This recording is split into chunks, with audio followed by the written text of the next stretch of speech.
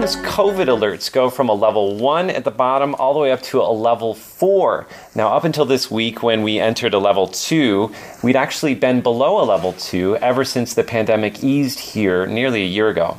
Right. So what do all the different levels mean? Well, let's start with level 1. This alert starts when imported cases result in isolated community transmission. So this is when people start wearing masks, when there are temperature checks, and of course social distancing goes into place. What about a level 2? At a level 2, we have locally transmitted cases with unknown sources. Now, this is when a lot of events get canceled and people get fined for not wearing masks. And what about level 3? Well, we haven't experienced that yet in Taiwan. But this begins when there are 3 clusters in 1 week or 10 local cases from unknown sources in 1 day.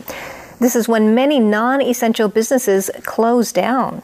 Now, at this point, you're going to have to wear a mask whenever you leave your home. And also the size of the interactions you can have is limited. So, for example, if you're outside, it's 10 or fewer people. For indoors, it's 5 or fewer people. Now, what about a level 4? A level 4 goes into effect when there's a spike in local cases. So that's basically a daily average of over 100 cases for the last 14 days, with at least half of them transmitted from unknown sources. And the result is lockdown. So I would say Taiwan is actually really cautious in terms of its levels. Mm-hmm. Absolutely, and that's actually what's kept Taiwan safe for so long. So I think a lot of people overseas are thinking, 16 local cases? What's the big deal? Not a big deal. But that's actually why, we've been able to deal with it so successfully. Now, something that you're going to see is when you enter a lot of places, they're going to ask you for your name and your contact information, and that's going to help with contact tracing. But also, life is going to change in other ways. Here's a look at how. New restrictions came into effect this week in Taiwan. That's in light of an increase in domestic COVID-19 cases with unknown sources. Indoor events are restricted to 100 people or less, and outdoor events will be capped at 500 until June 8th. Eating and drinking is now prohibited on trains, long-distance buses, ferries, and domestic flights. Health Minister Chen Shizhong says cinemas, indoor venues, and night markets must limit crowds and enforce social distancing. If that's not possible, operations will be suspended. Chen also said restaurants must enforce social distancing and cannot allow more than 100 customers at a time. Restrictions like these even apply to singing karaoke.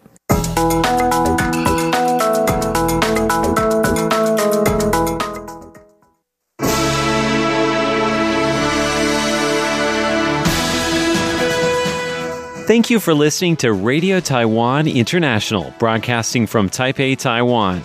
Check out our website at english.rti.org.tw. Again, that's english.rti.org.tw for the latest news and features from Taiwan.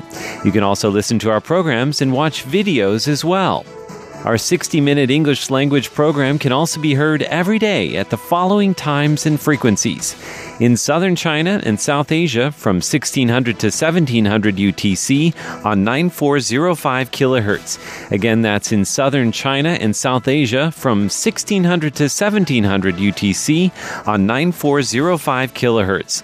And in Southeast Asia from 0300 to 0400 UTC on 15320 kHz. Again, that's in Southeast Asia from 0300 to 0400 UTC on 15320 kHz. We'd love to hear from you. Please send your comments to P.O. Box 123-199, Taipei, Taiwan. Again, that's P.O. Box 123-199, Taipei, Taiwan. Or send an email to rti@rti.org.tw. Again, that's rti@rti.org.tw. Also, visit us on Facebook. The address is fb.me/Radio Taiwan International. Once again, on Facebook, we're located at fb.me/Radio Taiwan International for videos, photos, and news of interest from Taiwan. Thank you once again for listening to Radio Taiwan International.